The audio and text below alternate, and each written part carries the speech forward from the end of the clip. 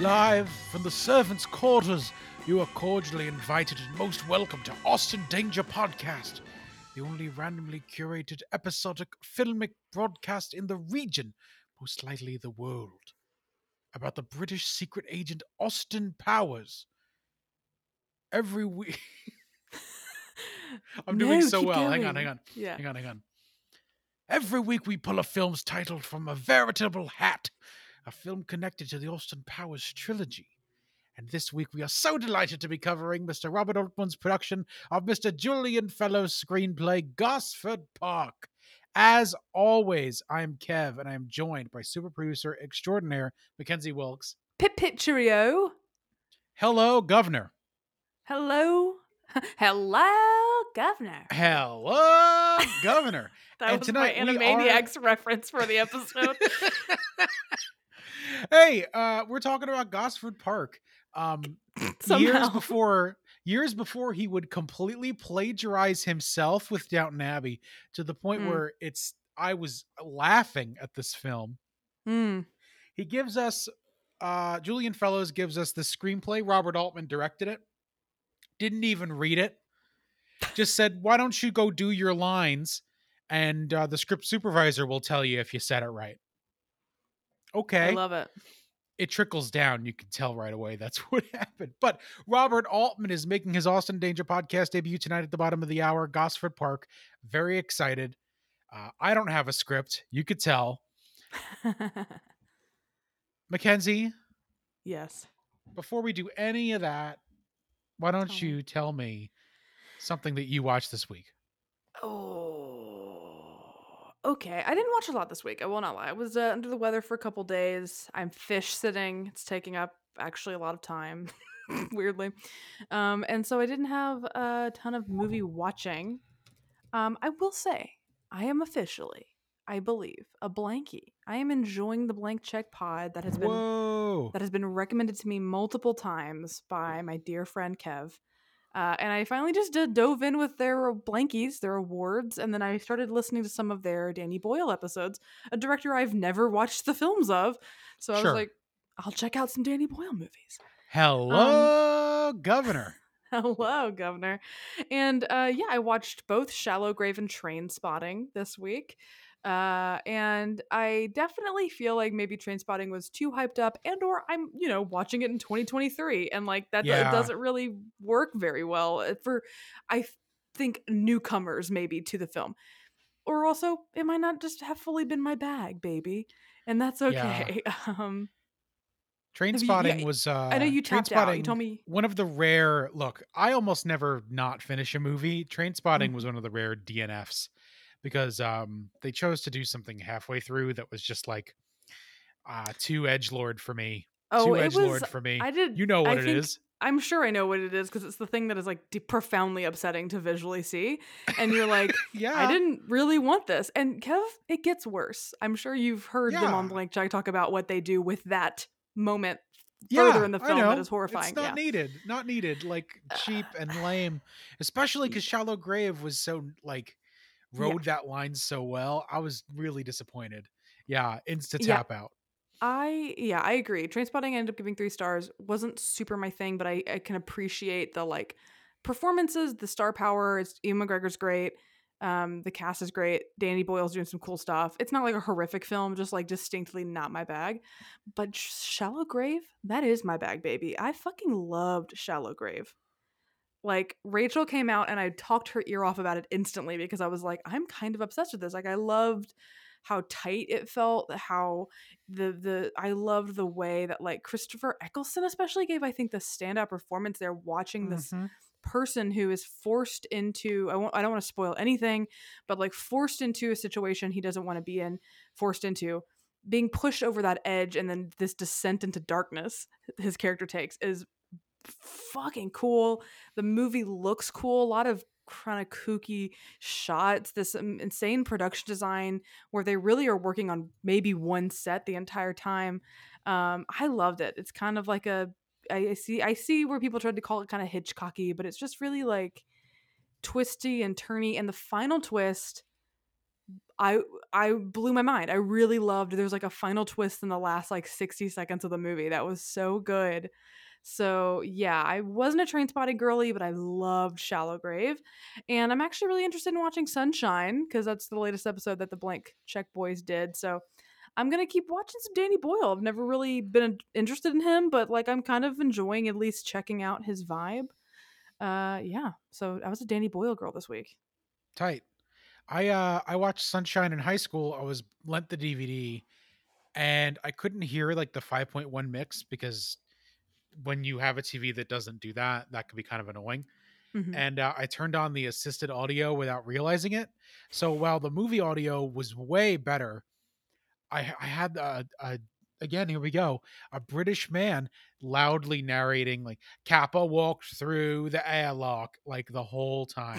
Oh, jeez. I don't know what the movie's like without this, and I don't think I want to know, honestly. Oh my gosh. Well, Descriptive I'll check audio, a it beautiful out. thing. I'll report back next week. It'll be great. But in the Are meantime, you Kev, gonna oh what? hang on? Are you gonna watch 127 hours? Look, I don't want to do that only because I did watch it years ago. So when it first was released on That's DVD, I right. That's right. remember my grandmother who I think my grandmother really, when I think about it in hindsight, fostered a love of movies with me because we went to the drive-in movies like basically every weekend. And if we didn't go to the drive-in movies, we were going to Blockbuster to rent something, and we rented 127 hours. And I remember very distinctly, spoiler alert for the next 30 seconds for 127 hours, though it's a true story, you should know what it's about. When he's cutting his fucking arm off with like a dull Yeah, knife, I remember the overhead shot of him like cutting a tendon or something. And I was like running around the house being like, I'm gonna throw up, because I was however old I was. And I remember my grandmother standing, hand on her hip, Diet Coke in hand, cigarette between the fingers holding the Diet Coke, smoking and standing 2 feet away from the television, intently watching him cut his arm off and being like, this is so crazy. And that is like one of my favorite memories of my grandma. that is great. So basically, I probably am not going to watch 127 hours only because I don't know if I want to watch that again, but like maybe the morbid curiosity will get to me. I don't know. I saw that like 11 a.m. opening day, and it was Oh, me and two Jesus. old women. Well, no, because I sold tickets to it the night before, not realizing that it was open. And I was Mm. in college and didn't care about time and space unless I was needed for work or had class. So I went at like 11:30. It was me and two older women, Mm. and one of them fainted. Really? Yeah, we got like a couple of people who fainted. I genuinely remember being a child and being like, I am physically ill right now watching this. Like, I did not want to be in that room. And my grandmother Oh was like, yeah. this is cool. And was like truly standing an inch from the television watching it. It was crazy. The movie, I haven't seen it since, and I don't think I will. That was 12 years ago, 13 years ago this year. But Yeah. it's an exercise in misery. Yeah, I'll probably just listen to them talk about it, but I will report back on Sunshine. But Kev, what did you watch this week? Okay, I got a couple of things. First, real quick, I want to recommend a it's on YouTube for free. You can just watch Oh. it, but it's really more than that. More than that seems. I want to recommend a documentary series called Psychodyssey, which is a 32 episode, 22-hour long documentary about the making of the game Psychonauts 2. It is the story of how Double Fine as a studio, until it got bought by Microsoft, um, shouldn't have happened. I need you to know, I saw you log this and I clicked it going, what is this? And when I saw on Letterboxd, runtime 999 minutes, I went, what the fuck did Kev just log? Yeah, a bunch of people actually called me out on that. I was like, excuse me? How that many It's hours 22 exist? hours long. How many hours exist? Well, all weekend I was in a state and I was just watching and watching and watching. That's I honestly, wild. at the end, here's something interesting. Like, even if you don't play Psychonauts 2 or know anything about Psychonauts or Double Fine or anything, it is a really fascinating look into not just game development, but work and work Mm, culture and how that has changed in the last Well, they worked on it for 6-7 years. So how that's changed. And I'm not talking about COVID. I'm talking about in terms of like clashes between, maybe there's a management scheme that isn't working on a project, for example, Mm. and how that can embitter the most loyal employee, and how that alienates people and drives them away, or how new people come in. And there's a level designer named James Marion who comes in, and he's never designed a level in 3D ever. And in his first meeting, they go, I mean, he's an accomplished game designer. He has an MFA in game design from With two NYU. Ds, He's yeah. an accomplished, talented developer of two-dimensional and mobile games, right? And Mhm. they say, okay, you're just going to make a Psychonauts level. Here's some vague theming, and here's some ideas, and you're just going to make a level. Wild. Good luck. And he grows into an extremely talented designer and an established member of their team. And you get to watch that and stuff like that. I loved it. Highly recommend it. If you've ever liked a video game in your life, you've probably liked one that Tim Schafer and the people at Double Fine have worked on. Mm. And if either of those describe you, you have to check this out. I'm just stunned by it. The stuff that they allowed to go into the documentary, some of these conversations are just mind boggling. How did you allow this to go out to the public this way? But That's that's wild. all the point of the project, is to expose people to some conversations that are happening, better and worse, all around the world in studios everywhere. So Hmm. I also watched Pinball, The Man Who Saved the Game. I'm super glad this came to video on demand so I could hang out and watch it at home. It Mm-hmm. is exactly what you would want it to be. It's this kind of free flowing, like there's some light conflict, but it's like kind of a goofy story. Mike Faist is in it, who's Mm-hmm. absolutely wonderful and so much fun.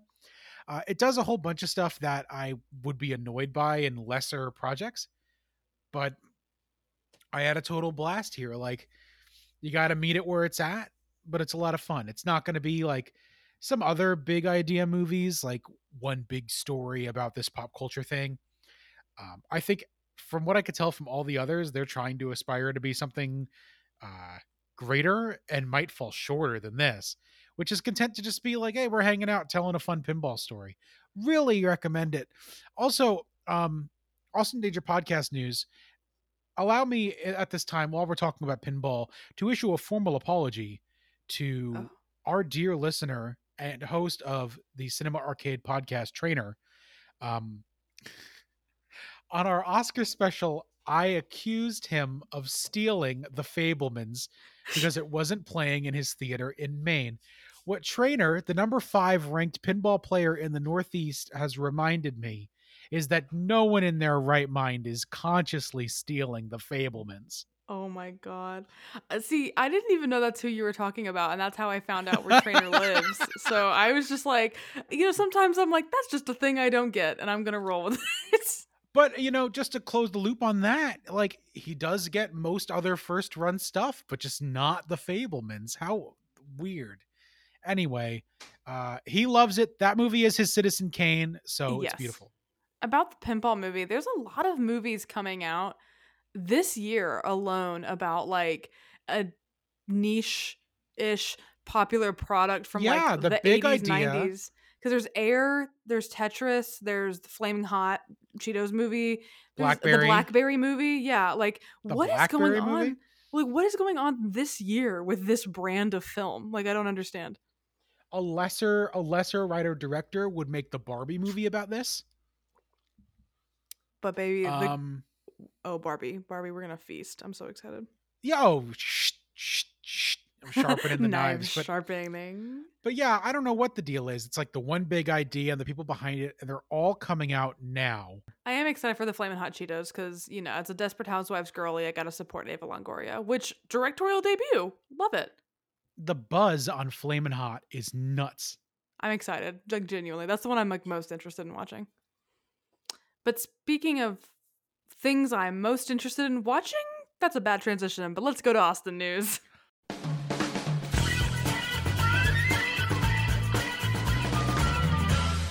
Whooped it. News. What does it all mean, Basil? Folks, I blindside Mackenzie with the Austin news. That's how the Mm-hmm. show goes. I pull the Austin news. Yes. I do. Well, I'm the segment producer on Austin Pod. I pull all the stuff for the segments. Mackenzie thought that transition was bad, but Uh-oh. Austin Powers was mentioned in a piece on Deadline this week regarding Turner Classic Movies' new 100th anniversary of Warner Brothers Appreciation Celebration. And the writer of that piece, the columnist Pete Hammond, was quick to mention that Austin was included in the montage despite not being a native Warner property at all. Of course, Warner gained Austin Powers when it acquired New Line Cinema, right? So, Mm-hmm. LOL thoroughly. I have some Austin news I just found on Twitter. Go for it. The night we're recording this, Wednesday, March 22nd. 52 minutes ago, TSN Sports, which I think is ESPN but for Canada, Correct. tweeted out, "Yeah, baby, yeah," in all caps. Austin Powers, parenthesis, Mike Myers, is in the house for the Raptors Pacers tonight. So Loves hockey. I guess oh, that's hockey. I was about to say I don't know what sport that is, but I guess tonight, the night we're recording this, Mike Myers is at a hockey game and has been tweeted about being at said hockey game with I his have to child, I issue an presume. Austin news correction. The Toronto Raptors are the basketball team. Okay, I I was gonna was say like, this looks like a basketball setup because he looks like he's in the front row, but then I thought I don't know anything about sports, so oh my God. let's not Well, be I knew he confident. was. I was like, wait a minute, Raptors? That doesn't sound right. He's a Maple Leafs fan. That's us. This is Austin Danger Podcast. We did 25 minutes on Shrek the Musical that you will never hear. That's our You'll our never hear it. pre-show. But we don't know what a sport is. That's us. That's all my Austin news. Speaking of sports, listen to this. Andrew Luddington is about to ride Le Race, which is one of the toughest one-day cycle events in the world. And he'll be riding his bike dressed as Austin Powers. Oh my god. I am going to send the image from this news story. By the way, this is Stuff New Oh Zealand, shit. who this is the same place that reported that one guy going up for election was an Austin Powers impersonator who said crude things. Remember that, or whatever that was? Let me look at this photo. I So, don't know what I was expecting. What so the fuck is he wearing? he's wearing. So for I folks, if you've just noticed the seen great shag on his sign. His sign says great shag, great spelled with the number 8. Wow. for our friends who can't see it because they're driving or whatever, it's a guy riding a bike. He's wearing bicycle shorts, but he's also wearing like A Ron Weasley wig. a Ron, like it kind of looks like Brian Batt from Pinball's wig. That was just for Trainer because we're the only two people in the world who've seen the Pinball movie. He's wearing like a velvet jacket with the ruffles at the end. But the color's wrong. It's kind of like a burnt, it's like an eggplant Yeah, it's purple and not a the only blue. one he could find. And yeah, he indeed has hanging from the kind of handlebar area of his bicycle a license plate that says Great Shag with the number 8. He also has the glasses. I don't know if those are his, just normal existing as a person glasses, but he does have I glasses. can't assume anything glasses wise about a person who willingly cosplays as Austin Powers. But great job, and we're rooting for you. A 1970s 12-speed bike dubbed Lud Zeppelin, which Luddington bought in 1980. Completely repainted. Wow, what a story. The race apparently happened, but I have no news. Also, there's a much closer picture that reveals that the glasses are indeed fake with no lenses. So, that's the story. Love it. Finally, in Austin news this week, our friends in Milwaukee will want to start. I almost said they will want to start listening, but no, our friends in Milwaukee will want to listen close here. There's an amazing series coming to the Times Cinema in the Milwaukee area. It's called April Powers, and it is both a celebration of the Austin Powers trilogy as well as two performances from the legendary character actor Powers Booth. Mm. Okay, um, okay. Now, over the course of the next few weeks from March 31st through May 18th, the following 5 films will be screened: Austin Powers International Man of Mystery, Austin Powers The Spy Who Shagged Me, Austin Mhm. Powers and Goldmember, MacGruber, which will be a legendary episode, and Sin City, which will be a legendary episode for a completely different set of reasons. So, really, if you're in the Milwaukee area, definitely check this theater out. Go check these out. They're running through the middle of May, kind of weekly. So it'll be like Austin 1, Austin 2, MacGruber, Goldmember, Sin City in that order, um, all throughout the week, every week at this theater in Milwaukee. And shout out to them. Thank you for keeping the spirit alive. That's so fun. And that's Austin News. The time has come. We got to go upstairs. We got to go downstairs. We got to go to Gosford Park, baby.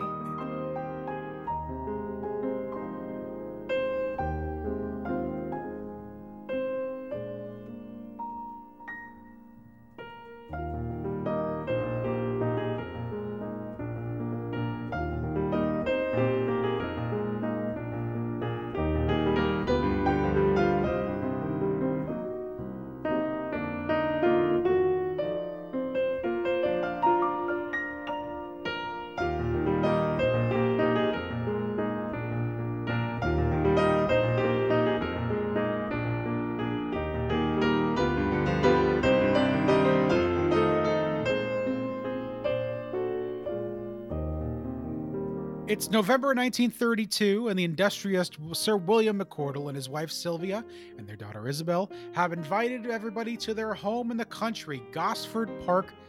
They're going to shoot some birds or something. The guest list is long. Okay. The sisters and their husbands, who are in business deals with Sir McCordle, the Countess of Trentham, Constance, Maggie Smith, how's it going? The Honorable Freddie and Mabel Nesbitt, the actor Ivor Novello, and the American film producer Morris Weissman, which, like, is such a Bob Balaban character name. Sorry, not to come out of the synop.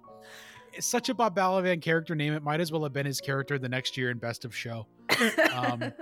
Jesus. But I digress. There's also Rupert Standish and Jeremy Blonde, who also come in later. No one else. There are people who work for them, but they're the employees, they're pests, they're nothing. The weekend is going totally fine, everything's cool, shooting some birds, when all of a sudden, Sir William is found stabbed to death. And an investigation begins. Stephen Fry and some other dudes show up and they ask everybody what happened. They ask the servants nothing. Because the servants are nothing. They know nothing. They're worth nothing. And there's nothing going on with them. And there's plenty of reasons for anyone in the house to kill Sir William also. In the hour leading up to his death, half of the film, business deals are dashed, plans are canceled, people are ruined. There's reasons for everybody to want him dead. But the investigation ends up running dry. Whatever. It's not like we have to ask the servants anything. It's not like they matter here at Gosford Park. Love it. Going for something this week. I like it. It's artistic. You made a choice. I made a choice. Kev, Yeah.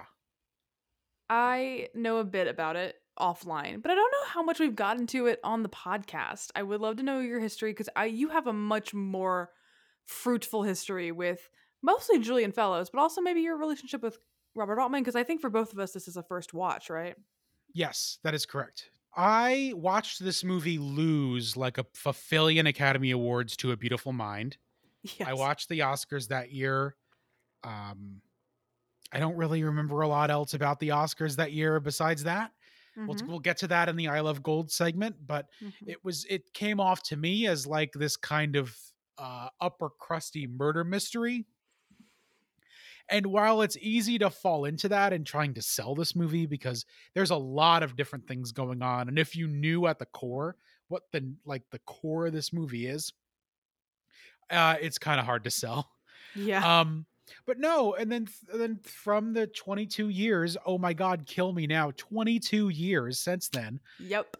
I've seen a bunch of Bobby Alt movies, Nashville and MASH, which MASH not aging well is the point, but even so was like, oh my god. But The Masterful Shortcuts, which is painfully underrated. Secret Honor, the one-hander with the brilliant Phil Baker Hall. Hmm. I've seen a bunch of different Robert Altman movies, and I've also seen Downton Abbey, which is just which is just this movie with characters you can understand the first time. Mm. And that's kind of my history. We love the Gilded Age in this house. The Gilded Age is such like it. Nathan Lane is in it, and that's all I want to say right now. I'll hard pitch when we know season 2 release date, but anyway, I love his stuff. Again, Gilded Age is a weird show, but I'm having fun with Mm. it. And it was weird. We'll get into it on the show, but I'll say up front, it was very weird to step backwards from Downton Abbey into Mm. very, very, very, very similar territory. Mm. I'm excited to get into that because I was really wanting to know because I guess I can get into it. I have not seen Downton Abbey. So Sure. I was very, very like excited to get that we would have different experiences, I guess, with that material. Because yeah, like I am aware of Downton Abbey. I'm aware of the Gilded Age. My fiance Rachel, I know, watched a good amount of Downton Abbey, but fell off after certain choices were made in the show. Yeah, Um, we wanted to too, but I you kept insisted. plowing. By the end of it, like we still haven't watched the movies and we may never because those choices were so drastic and bad. Yep. So Rachel has told me about that, and then we started the Gilded Age, and it was like more like Rachel started it. I was just like in the room maybe sometimes, and she didn't stick with that. So like Julian Fellows is kind of like hit or miss in this household. But I personally have never like sat down and watched it. Robert Altman is also kind of similarly new to me. I never had heard of him until our friend and host of 70mm Proto famously watched The Long Goodbye and immediately launched it into like his all-time faves. And I think it became immediately a movie a lot of us in the Discord sought out, including myself. And I liked The Long Goodbye a lot. And since then, I've watched a couple more of his movies. I've seen The Player, I've seen Brewster McCloud, which I'm kind of mid Oh, the on. player. The Player is good. Yeah, The Player is good. I think, and my favorite's Nashville by far. And this is sort of similar to Nashville. So actually, tonally, I was kind of like, or like in terms of the style of directing and the large ensemble, I was like, oh, this reminds me of Nashville in a way I'm excited for. So yeah, I had never heard of Gosford, but that was kind of my experience with both of the creators here. And I kind of want to jump into what you were hinting. I want to know, like, yeah, what was it like having seen Downton, having been so familiar with Downton, and coming to Gosford Park? Because Rachel has just told me she wants me to at least watch the pilot of Downton Abbey so that now I can have my own version of like making those connections with Gosford now. So what was it like for you coming backwards? I would definitely recommend that. I'll say this: watching the DVDs, I blind bought this movie on Arrow Blu-ray, and the behind the scenes stuff is clearly from the DVD. No new material was made for Gosford Park Blu-ray. But Altman himself is like, yeah, the actors, I had them learn the script and then I didn't read it. They just performed it in front of me and I captured that. And then the script supervisor was like, oh, yeah, we got it. Right. And that's the difference, right?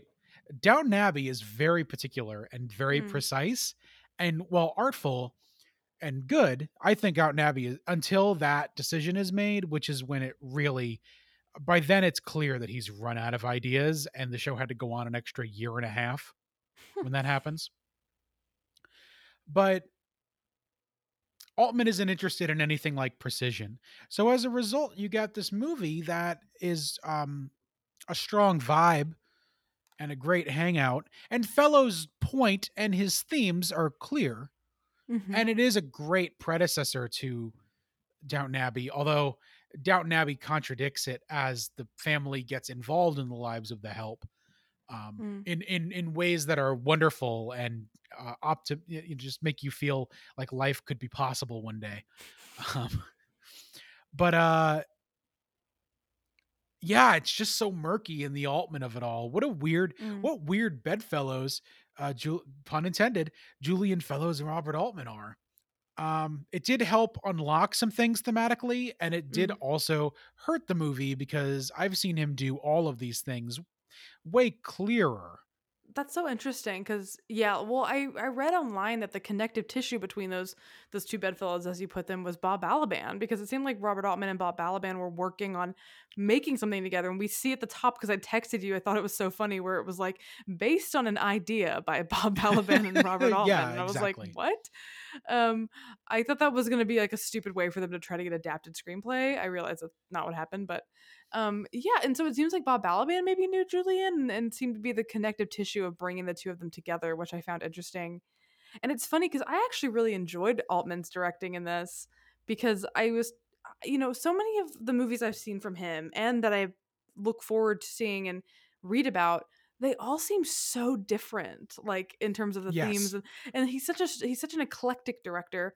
But I do love the thing I can sort of always count on is his kind of like way of just constantly moving the camera very slowly as people exist. Like I think it works best in Nashville, and I think it Yes. works similarly well here for me because I It's great. love this sort of observational style of directing where instead of like, you know, elevating the visuals, which it still looks gorgeous. The cinematography in this movie is still very, very pretty, but it's more about like, yeah, like organically capturing the moment and making you feel like you're kind of a fly on the wall. Like in those dinner scenes, like I read that the camera, if you, I noticed it very quickly, but it's constantly moving. The camera, there's really rarely any still shots. And if there are, it's like that one scene with like Kelly McDonald and Clive Owen. I think it's like the one scene where they maybe have a still camera, which is a great choice to make there. But I love that even in those dinner scenes, the camera is kind of slowly moving constantly, and I, as the viewer, felt like I was one of the downstairs people, like serving in that room, and I'm floating through as I examine like I just feel like I think the observational style of directing works for me wonderfully in Nashville, and it similarly like I was like, oh yes, and it just I don't know, I just really kind of liked it as in terms of like a spiritual successor to the style that he particularly does in Nashville. Yeah, I don't know, I liked his directing a lot in this movie. I liked the choices he made. It felt very intimate. It was really good. Oh yeah, I'm not complaining about it. I thought it was great. It was just so interesting to see the contrast between Fellows material put there so plainly on TV Mhm. versus this, like, again, the cameras are constantly moving, and it's not even, again, like, it's just amazing that Fellows moved on with that because of how Altman found Fellows because he knew how country houses worked. Like, hey, you know how this weird old thing works, and that became more or less his career. Well, I mean, I did read that like at first Downton was just gonna be a spin-off, right? Like Yes, that's it right. was just flat out going to be like they were gonna have to advertise it as like the sequel to the hit 2001 film Gosford Remember? Park. Yeah. Like that's what I read. I thought that was so interesting that like I'm also curious what like at this point 10 years later, right? Almost 9, 10 years later, what made Julian be like at least initially like, "Oh, I want to follow up Gosford Park." I don't know. I just think that's so interesting. I wish I hadn't seen it. I wish I had just seen Gosford Park in college like I wanted. Oh I no. wish I didn't have that tainted. Because again, like, it's just so many different things explored so similarly that I started to feel kind of disengaged Mm, because it was just like, I've seen him do all this stuff later. wow.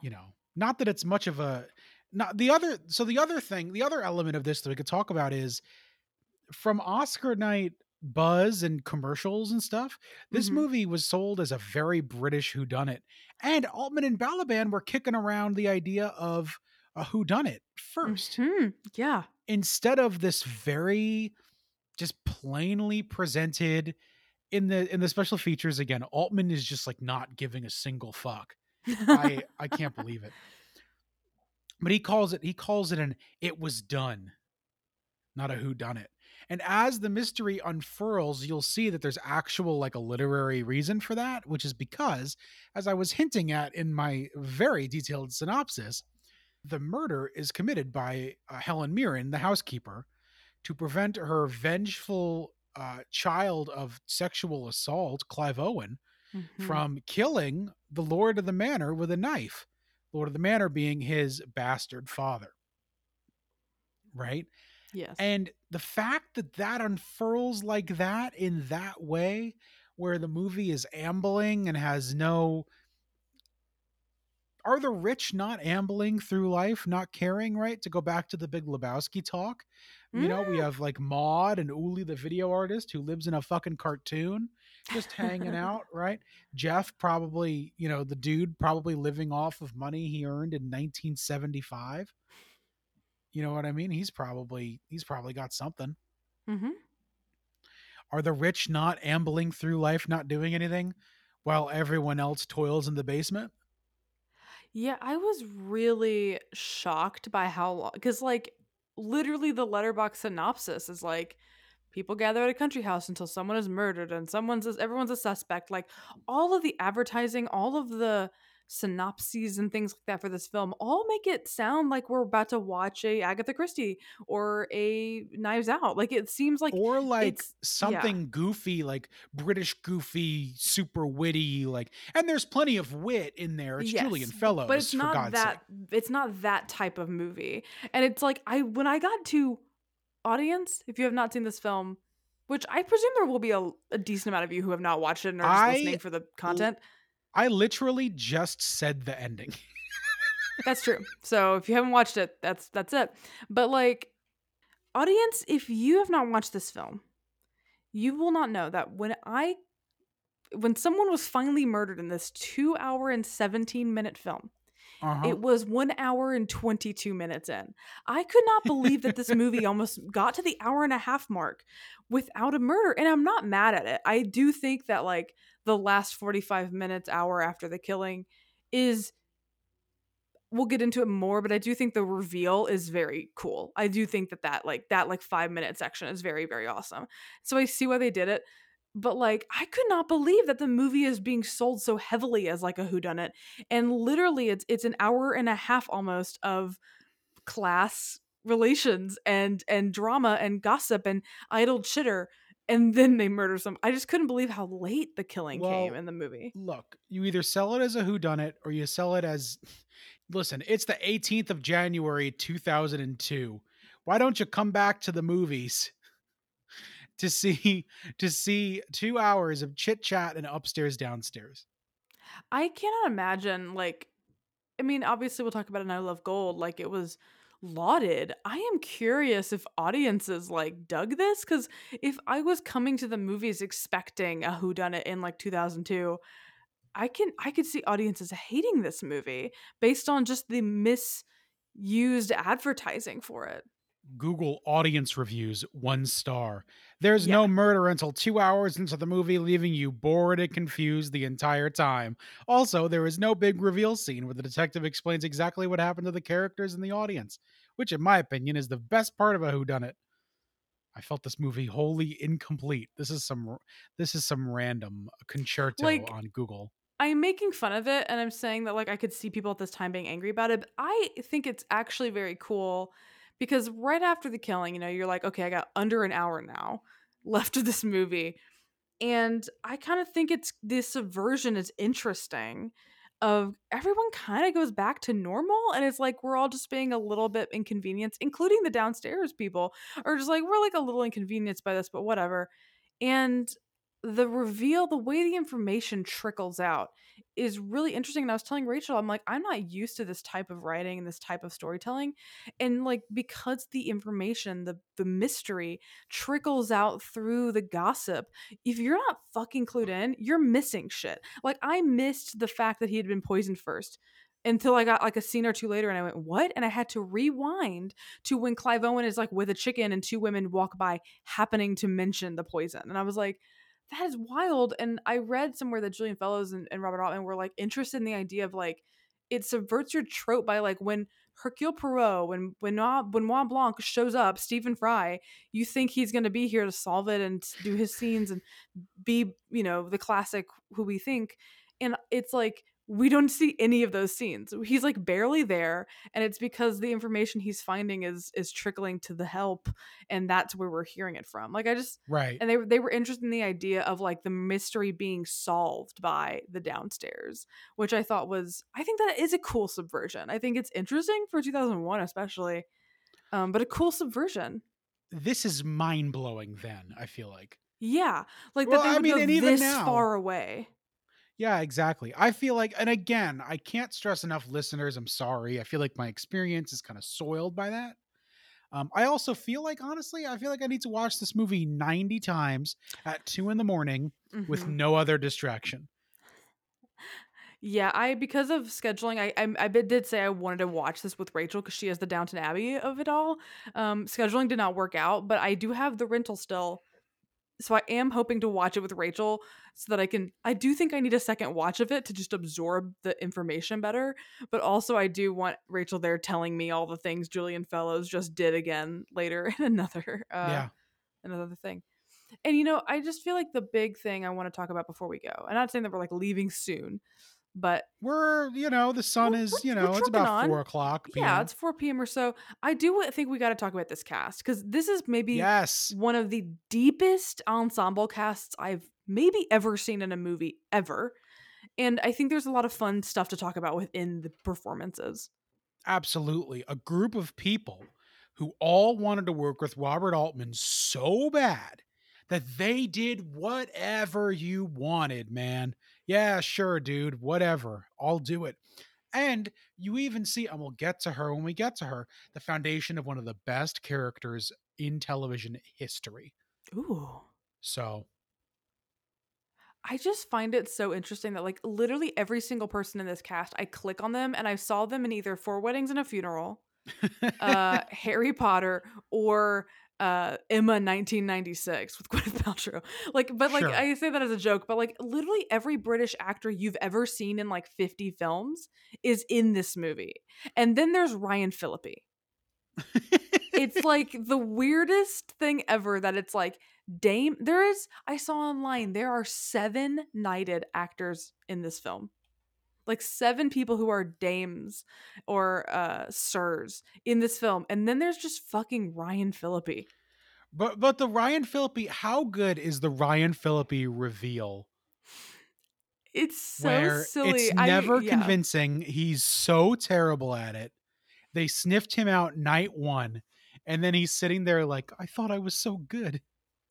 His accent is so bad, and I loved when they were like when they were like, "Oh, did you hear? He's not really Scottish. He's American." And Kelly MacDonald, the one actual Scottish person in the entire movie, is like, "Well, I could have told you that." I thought that was very, very funny. That like she was immediately like, "Yeah, he's obviously Yeah, not Scottish because I'm fucking Scottish." I also just watched her in Trainspotting. She's great in that too. she Um, is. but no, yeah, Ryan Phillippe, the reveal is so silly, and I do have to mention like his kind of vaguely bisexual coding of his character. I also thought was very interesting and funny, but like he just feels so wildly out of place here. I saw that Jude Law, I think, was originally in this role, and he would have made much more sense. Maybe. I don't know. I don't know, but like Ryan Phillippe is just completely out of place. Like it's just really weird. An American actor posed as valet to Bob Balaban. I don't know, man. I just found his face looks too modern. He has like a case before iPhones existed. It was like when people say like this person looks like they've seen an iPhone. Ryan Phillippe had that problem, but like in this movie. You know who should play brothers? Richard E. Grant and Charles Dance. Who's Charles Dance? Charles Dance is Lord Stockbridge, Louisa's Oh husband, yes. who's just lovely. Richard E. Grant is like he's the footman. No, I love Richard E. Grant. That's why I You know was like, I Richard E. gotta know who you're Grant. talking about. He's great in this. I love when he catches the woman having sex with that guy, and he's so like sassy when she's like, "You won't tell anyone, right?" And Yes. he's like, "Oh, I won't tell anybody." And he calls a cigarette a word I probably shouldn't say on a podcast, but when he walks in and is like, "I'm desperate for a beep," I thought that was fucking hilarious. Richard E. It Grant was is very good. literally hilarious in everything he does. including but not limited to the Spice Girls movie Spice World, where Richard E. Grant gives an incredible performance.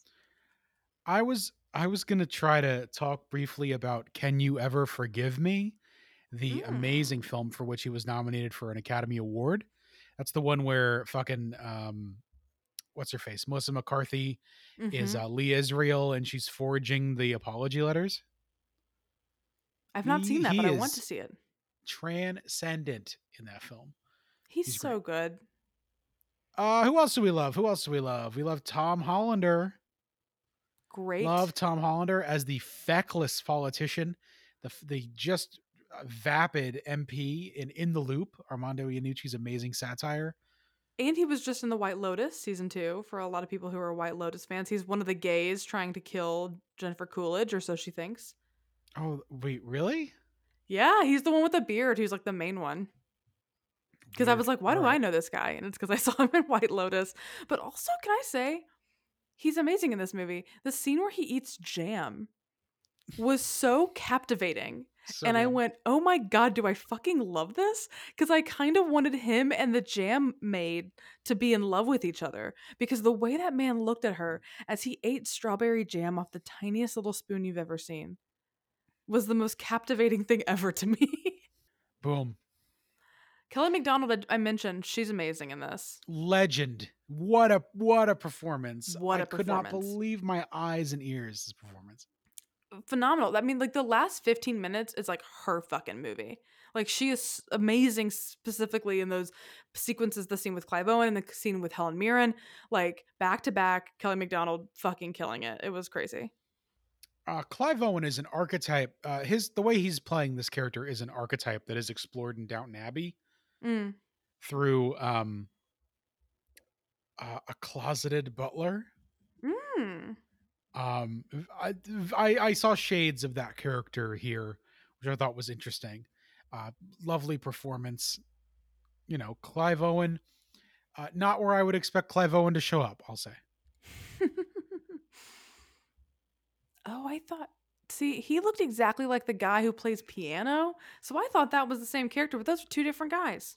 That's Because the right. guy that plays piano is Mr. Knightley in Emma 1996. He's great, Mr. Knightley. God, But I thought that Clive Owen and him were the same guy. So now no. there was a guy, speaking of the guy that Richard E. Grant walked in on having sex, that man pulled his pants up and walked out. And I went, we were about, what, an hour 20? No, no, no. We were at the end. We are like 2 hours into the movie at this point. This man walks out and I go, I've never seen that man. There was just men showing up at the last part of the movie. And I'm like, were you here the whole time? There was too many people in this movie at times. Is what I'm saying. My truth. Yeah. I love Fellows. I get the big picture of this movie. Um, I could not keep track of anything. Yeah. Yes. I can It's, keep track yeah. of Kelly McDonald and Helen Yes. Mirren and Clive Owen and the main story. Yes. The big swings of the narrative, I totally understand. I got it. Um, but the little things like, oh, Lord's gonna invest in my thing and he dropped out. Now those things Yeah. ended up not mattering, right? I was looking Yeah. for a movie that does not exist. But man, was it hard to keep track. And maybe the rewatch will unlock for me the feeling of like, I don't need to keep track. It's Yeah, I Gosford mean, Park. at times it was like when you first approach a Shakespeare that you're totally unfamiliar with, and it's like Mm, trying to take in the language while also figuring out the intricacies of the story. That's how I felt at times watching Gosford Park because yeah, I was totally missing the relationships. Like I was totally missing who was married to who. There was like that guy who was like abusive to his wife, and I like could not track that storyline at all, like who they were and I that's another yeah, I agree. That's a reason why I was immediately like I need to do a rewatch so that I can maybe try to at least figure out the relationships a bit better. It's really dense, but it like not it didn't make me feel like it ruined the experience for me totally, but like yeah, it lost me a lot when it was in the more mouthy scenes. but I haven't seen Nashville in years, and maybe that's the point. Is to be soaked up into a room. You know, his sound design is so Mhm. like, Altman kind of invented Altman and Surround sound. Cassavetes are the patron saints of mumblecore, you know what I mean? In a That's lot of true. ways. They love to put microphones in crowded rooms and have characters act hypernaturally. So I don't know. Look, I'll rewatch. What can I tell you? I'm looking at the cast list now. I want to mention Kristen Scott Thomas. Yeah. Great in this. Her suits, she looks gorgeous. Randy Roundtable for me for this, for Kristen Scott Thomas wearing the suits and smoking the cigarettes and being a total bitch. Like, I was into it. I was like, this is great. I love this. I love when the dude comes back up to the room with the glass of milk hours after her husband is killed, and she's like, Yeah, sure. What life else goes am I on. doing? Life Yeah. goes on. Takes off her earrings and fucks the random dude who's just. He was really horny that whole movie. Not to harp on Ryan Phillippe's character more, but he was just like the horniest bisexual menace, just floating across the house, having sex with as many people as possible. Trying to think of who else was like a standout to me, because Tom Hollander was great. Kristen Do we want to talk Scott about Thomas was Bob? great. Bob was fine. He didn't have a ton to do in this movie. Yeah, he was there to be there and be his character and to do his thing he does. I love Bob Balaban. The guy is a legend, okay? No, I love same. him.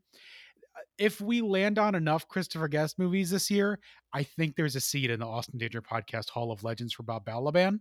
But like, Mm-hmm. he really does his two things. Although I think he's really funny in the scene where he's on the phone while they're is it when they find the body or when Stephen Fry shows up? I forget the order. He's on But the he's phone, like explaining trying to yeah, he's trying to talk to his producers or something about through it in the second half. Yeah. he is explaining the plot of the murder mystery he's trying to make in the tradition of the racist Charlie Chan films.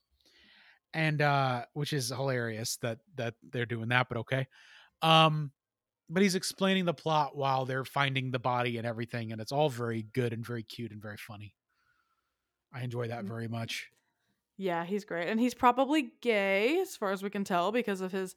And Kev, you said you kind of missed it. And I was telling Rachel, like, it is such a blink and you'll miss it moment with him and Ryan Phillippe where they heavily insinuate they have a ongoing sexual relationship.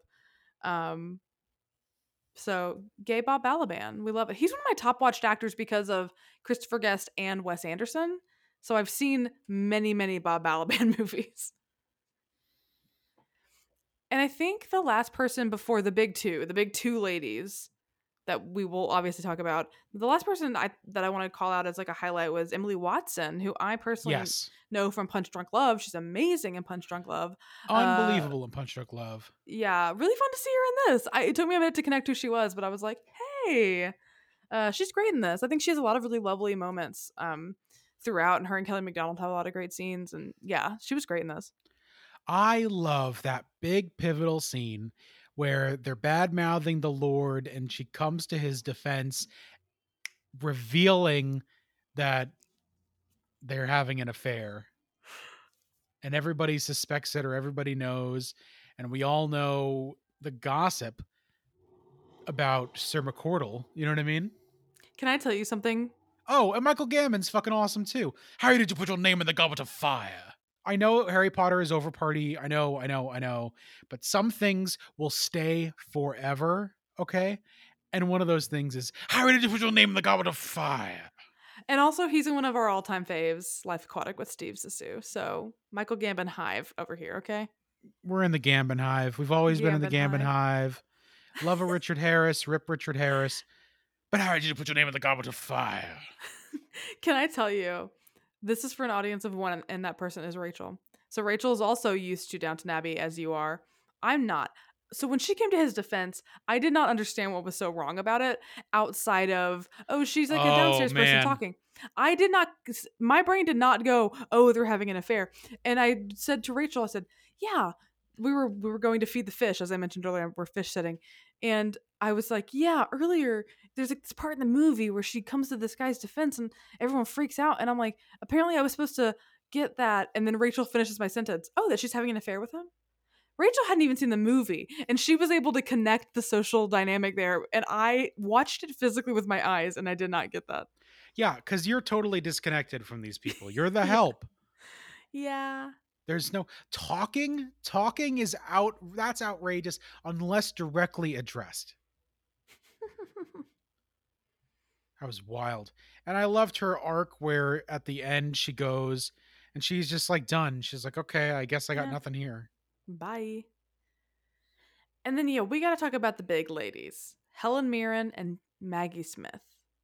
Both Yes, I dames, I think, believe. Dame Helen Mirren, again, Dame Maggie correct. Smith. Correct. Two great guests on the Graham Norton show for people who are into that sort of thing. Maggie Smith in particular. If Graham Norton had a Hall of Legends, it would be Maggie Smith, Ian McKellen, Judi Dench, Yes. etc. I mean, these are two of the greatest actresses to ever live. Yeah. Like, Yeah. literally. And they are phenomenal in this, in like both understated and interesting ways. I particularly, I will say, the standout for me is Helen, and if only for she has this beautifully, as I said, understated, very low, very calm performance, and she's bubbling. She's always just bubbling and burbling, and like an actor who is not as good as her could make that so flat, but she's so energized, she's so direct, she's a laser. And then it bubbles, and when it bursts in that beautiful scene after the reveal that yes, she killed the Lord to protect her son, so that when she knew he would stab him, and she wanted to make sure he would never be able to be tried for that murder, so she killed the Lord first. The explosion of that to her sister, crying, upset that he'll never know his mother loved him, because we also, it's a whole other thing that he believes he was orphaned, his mother died, so he doesn't even know that she's his mom. It's really dramatic, it's really Right. beautiful. And Heron Millen, hell, what the Heron Millen? Ray Milland? I'm losing my mind. Helen Mirren plays that so beautifully, and that scene is just like mind-blowing.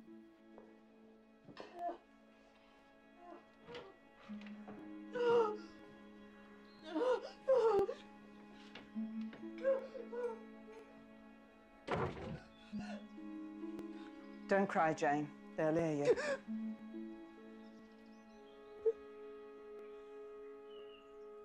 Come on. You did what you felt was best for him at the time. I see that now.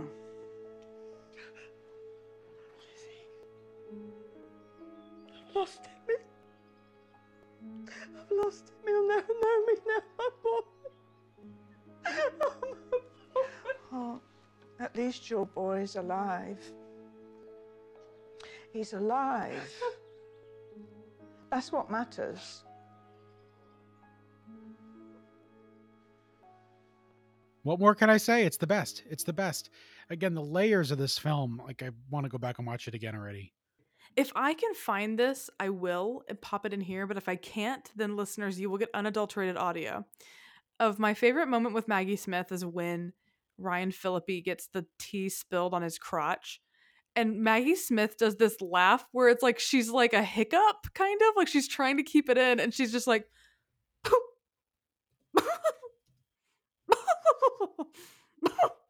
she sounds like a chicken almost. And it's just like, that was so fucking funny. Maggie Smith made, every time she could make it the most funny acting choice possible, she did. And thank God for her, because she was so fucking funny in this movie.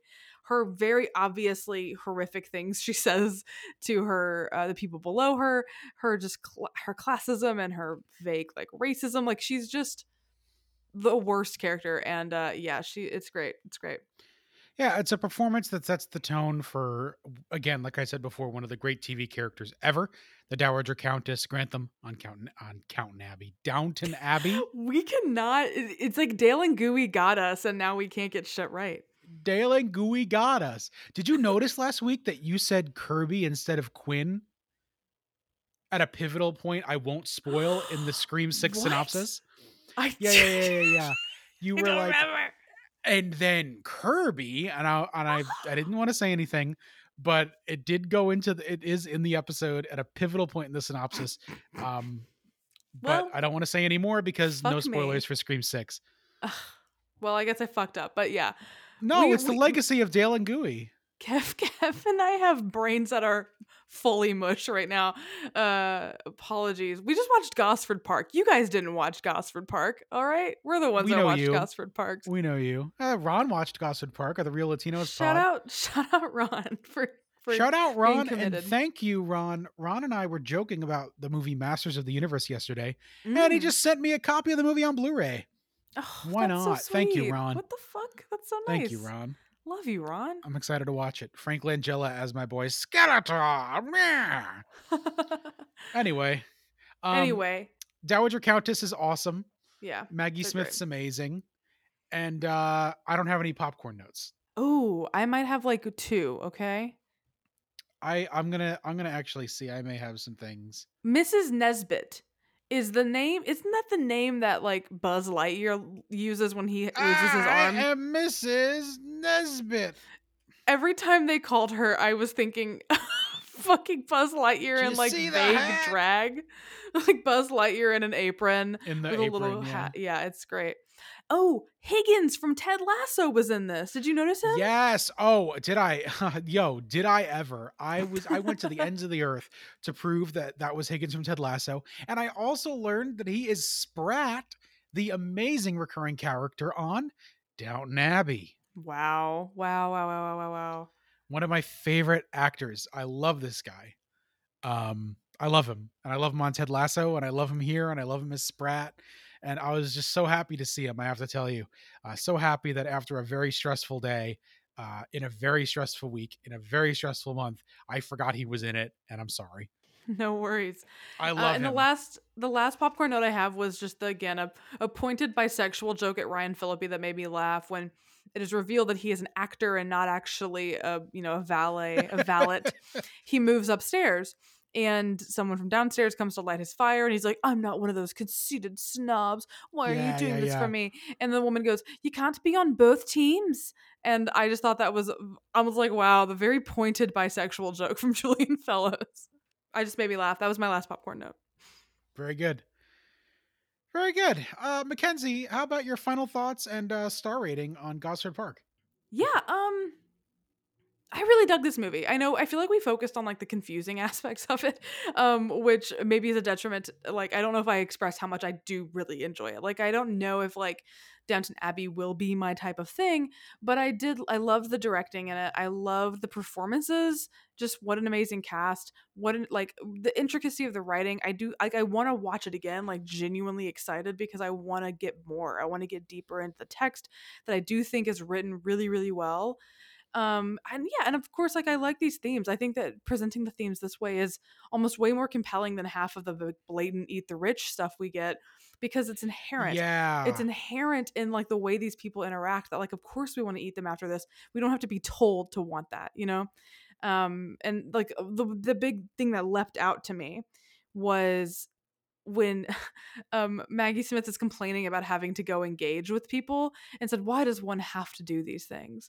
And it just made me think about like the way the rich want to be oppressed so fucking bad. And like, I don't know, there's the lack of privilege. Like the themes were just really, really on display. So I really dug this. I don't think it's an all-timer compared to some of Robert Altman's other films, especially Nashville for me. But I liked this a ton. I think it's a really great movie. I am at 4 stars for Gosford Park. Ooh. I rambled a bit there. I apologize, but I just wanted to mention like we harped a lot on it, but like it's actually a really good movie, I think. No, But it's Kev, what do you awesome. think? Yeah, I landed a little murkier. I really enjoyed it as well, Totally. and I do enjoy that the organic of the upstairs downstairs leading to an eat the rich narrative that is maybe a little bit more underhanded than the foghorns of eat the rich narratives we get these days. Um, and this isn't even an eat the rich narrative; it's a narrative about how life No. actually is. Yes. It doesn't make you angry because the justice was done. It makes you upset that it even happened. Mm-hmm. And I think it's smart. I think it's well constructed. I am giving Gosford Park a preliminary strong 3.5 stars. I feel like after I watch it again, maybe a couple more times, I will come to understand and really love it. I see it there. I see it. I love that. Speaking of love, I love gold. So, as I was talking about earlier on the show, this was like one of my core memory Oscars. Mm-hmm. I didn't know what A Beautiful Mind even was.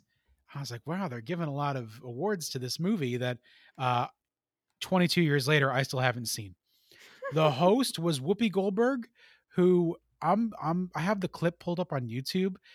Did a parody of Gosford Park that was very silly. And again, I just remember it all.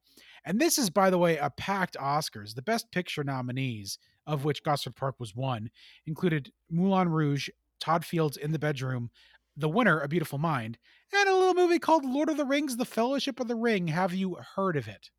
The nominees this year are wild. Like looking around, because this is also the year. You said Shrek, right? Yes, this was the Shrek year. Shrek, and I This mean was Amelie. this was This like the was first year for the best animated feature, I think, or one of, if not, yeah, this was the first year because it was a big upset, which was the story of Shrek. Basically, was that it Oh was a big wait, no, upset. wait, am I on the wrong? Wait. Oh, I'm looking at the BAFTAs. Sorry, I got all fucked up. Yeah, The because you'll BAFTAs also gave Shrek see, Best Film. Sorry, that's why I was like confused because I was looking at the wrong set of nominees. But this is still a crazy year at the Oscars because this is also when Denzel won. This is when Halle Berry, yeah, historic win as the first woman of color to ever win lead actress.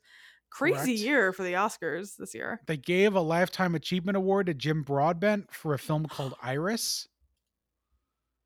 Really? They denched Jim Broadbent for this film I've never seen, and Judi Dench is in Iris. Maybe I'll watch it one day. Wow, that's wild. That's so funny because I'm looking at this now. So Jim Broadbent won Best Supporting Actor. I did not know he won.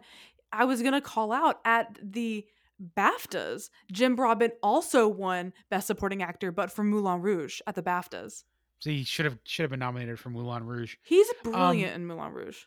Iris, 3.2 on Letterboxd. Mitchell Beaupre, acquaintance of the show, soon to be friend of the show, soon to be guest. Hopefully, one day. This, I can't even pull a poll quote out of this review. It's so long. The earlier time period seeds are unimpressive to say the least, mostly because they feel unnecessary. Wow. Sorry, I'm also. This is Royal Tenenbaums year. This is Yes. Memento year. This Yes. this is a wild year of movies. Monsters Inc. won Best Song. Holy shit! And A Beautiful Mind won. Imagine that. Imagine that. Wow! Wow! Wow! Wow! Wow! David Lynch nominated for Mulholland Drive. The fact that Ron Howard beat him for that, it boils my blood. We'll have that out on the show one day, no doubt. We'll have that out on the show one day. But to get into the nitty and the gritty of Yes. the I Love Gold of it all, Gosford Park was nominated for a bunch of Oscars. It was nominated for Best Picture, Best Supporting Actress. Both Helen Mirren and Maggie Smith kind of split the vote on that one. Robert Altman for Best Director, infamous loss to Little Ronnie Howard. Best Art Direction, Set Direction, and Best Costume Design. And Julian Fellows won Best Original Screenplay, basically what we call that award today. For the film. At the BAFTAs, they did a little bit better, winning Best Costume Design as well as Best British Film. Julian Fellows, Helen Mirren, Maggie Smith also nominated Makeup and Hair, Best Production Design. Julian Fellows was nominated for the Most Promising Newcomer Award, and Robert Altman the David Lean Award for Direction. Can I say about the BAFTAs? Comparing it to the Oscars right now is so funny because I can't believe how much I'm standing the BAFTAs this year. Because they gave Best British Film to Gosford Park, but also just Best Film to Fellowship of the Ring, and Peter Jackson got Best Director for Fellowship of the Ring. Yeah, they weren't afraid to give it to him then. Makes Jim you think. Broadbent winning for Moulin Rouge, as well as Moulin Rouge taking home like multiple awards, and then the amazing, iconic Mary Sweeney winning for editing for Mulholland Drive. Brilliant nomination, brilliant win. I can't believe the BAFTAs, for me, did so much better than the Oscars this year. Sounds like somebody's getting the BAFTA fever over there. Oh my god, I got the BAFTA fever. You got it too. One last two last groups I want to highlight here. At SAG, Helen Mirren won for Best Female Actor in a Supporting Role, and the cast won that big ensemble award that Everything Everywhere All at Once won this year. Mm-hmm. So congratulations to them. Finally, Robert Altman won Best Director at the AARP Movies for Grown-Ups Awards.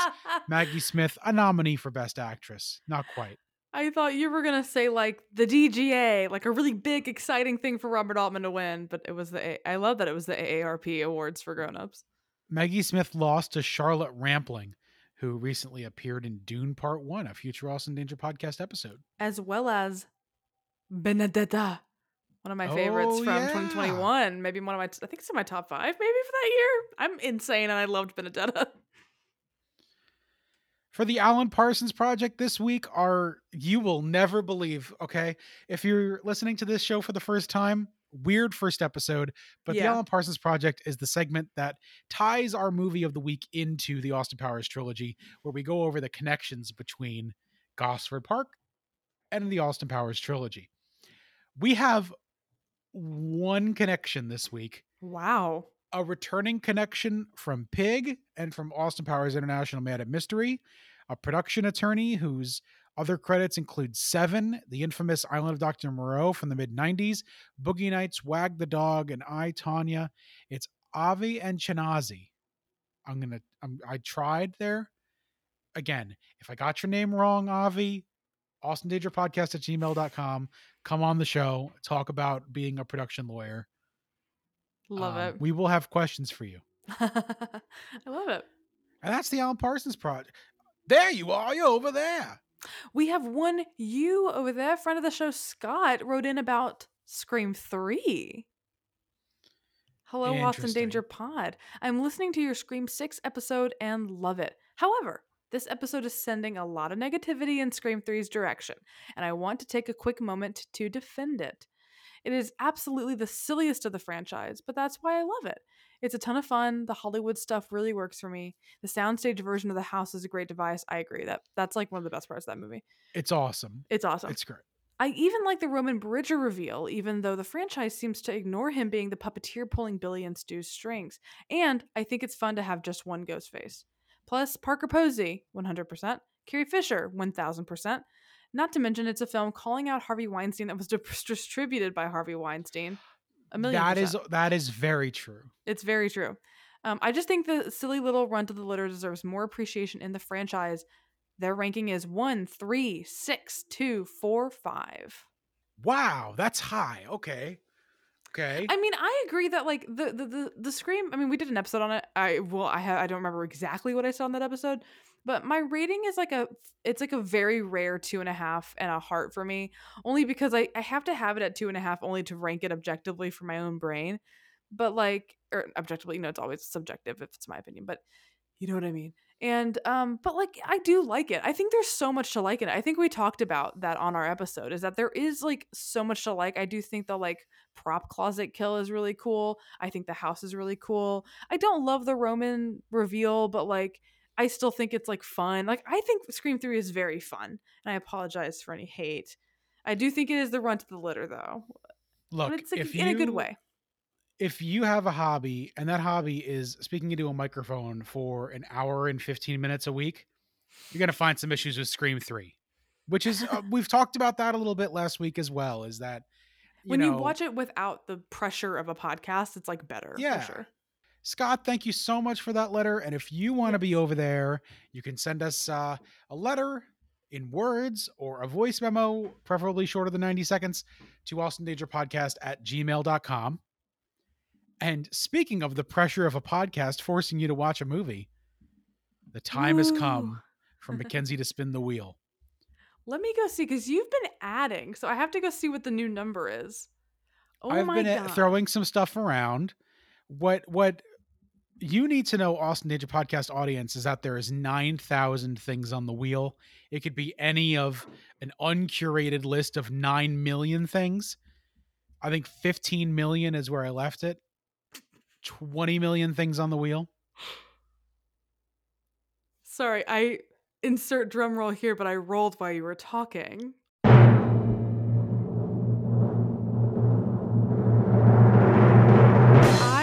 Okay, the number is 685 films, and I was like, surely I'll land somewhere in the middle there.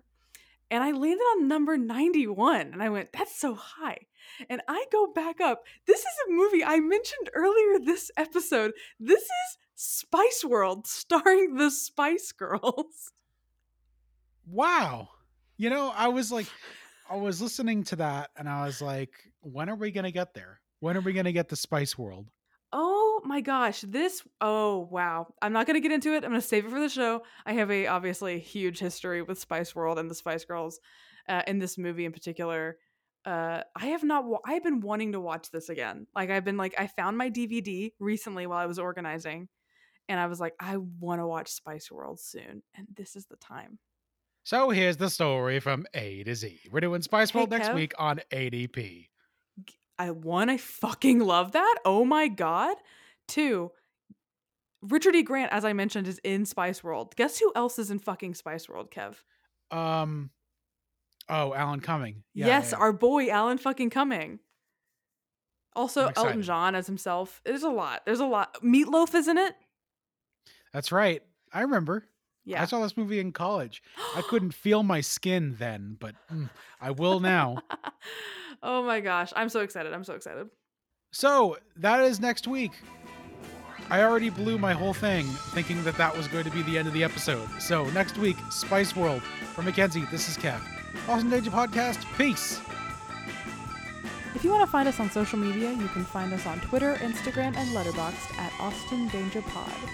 This episode was mixed and edited by me, Mackenzie. Thanks for listening.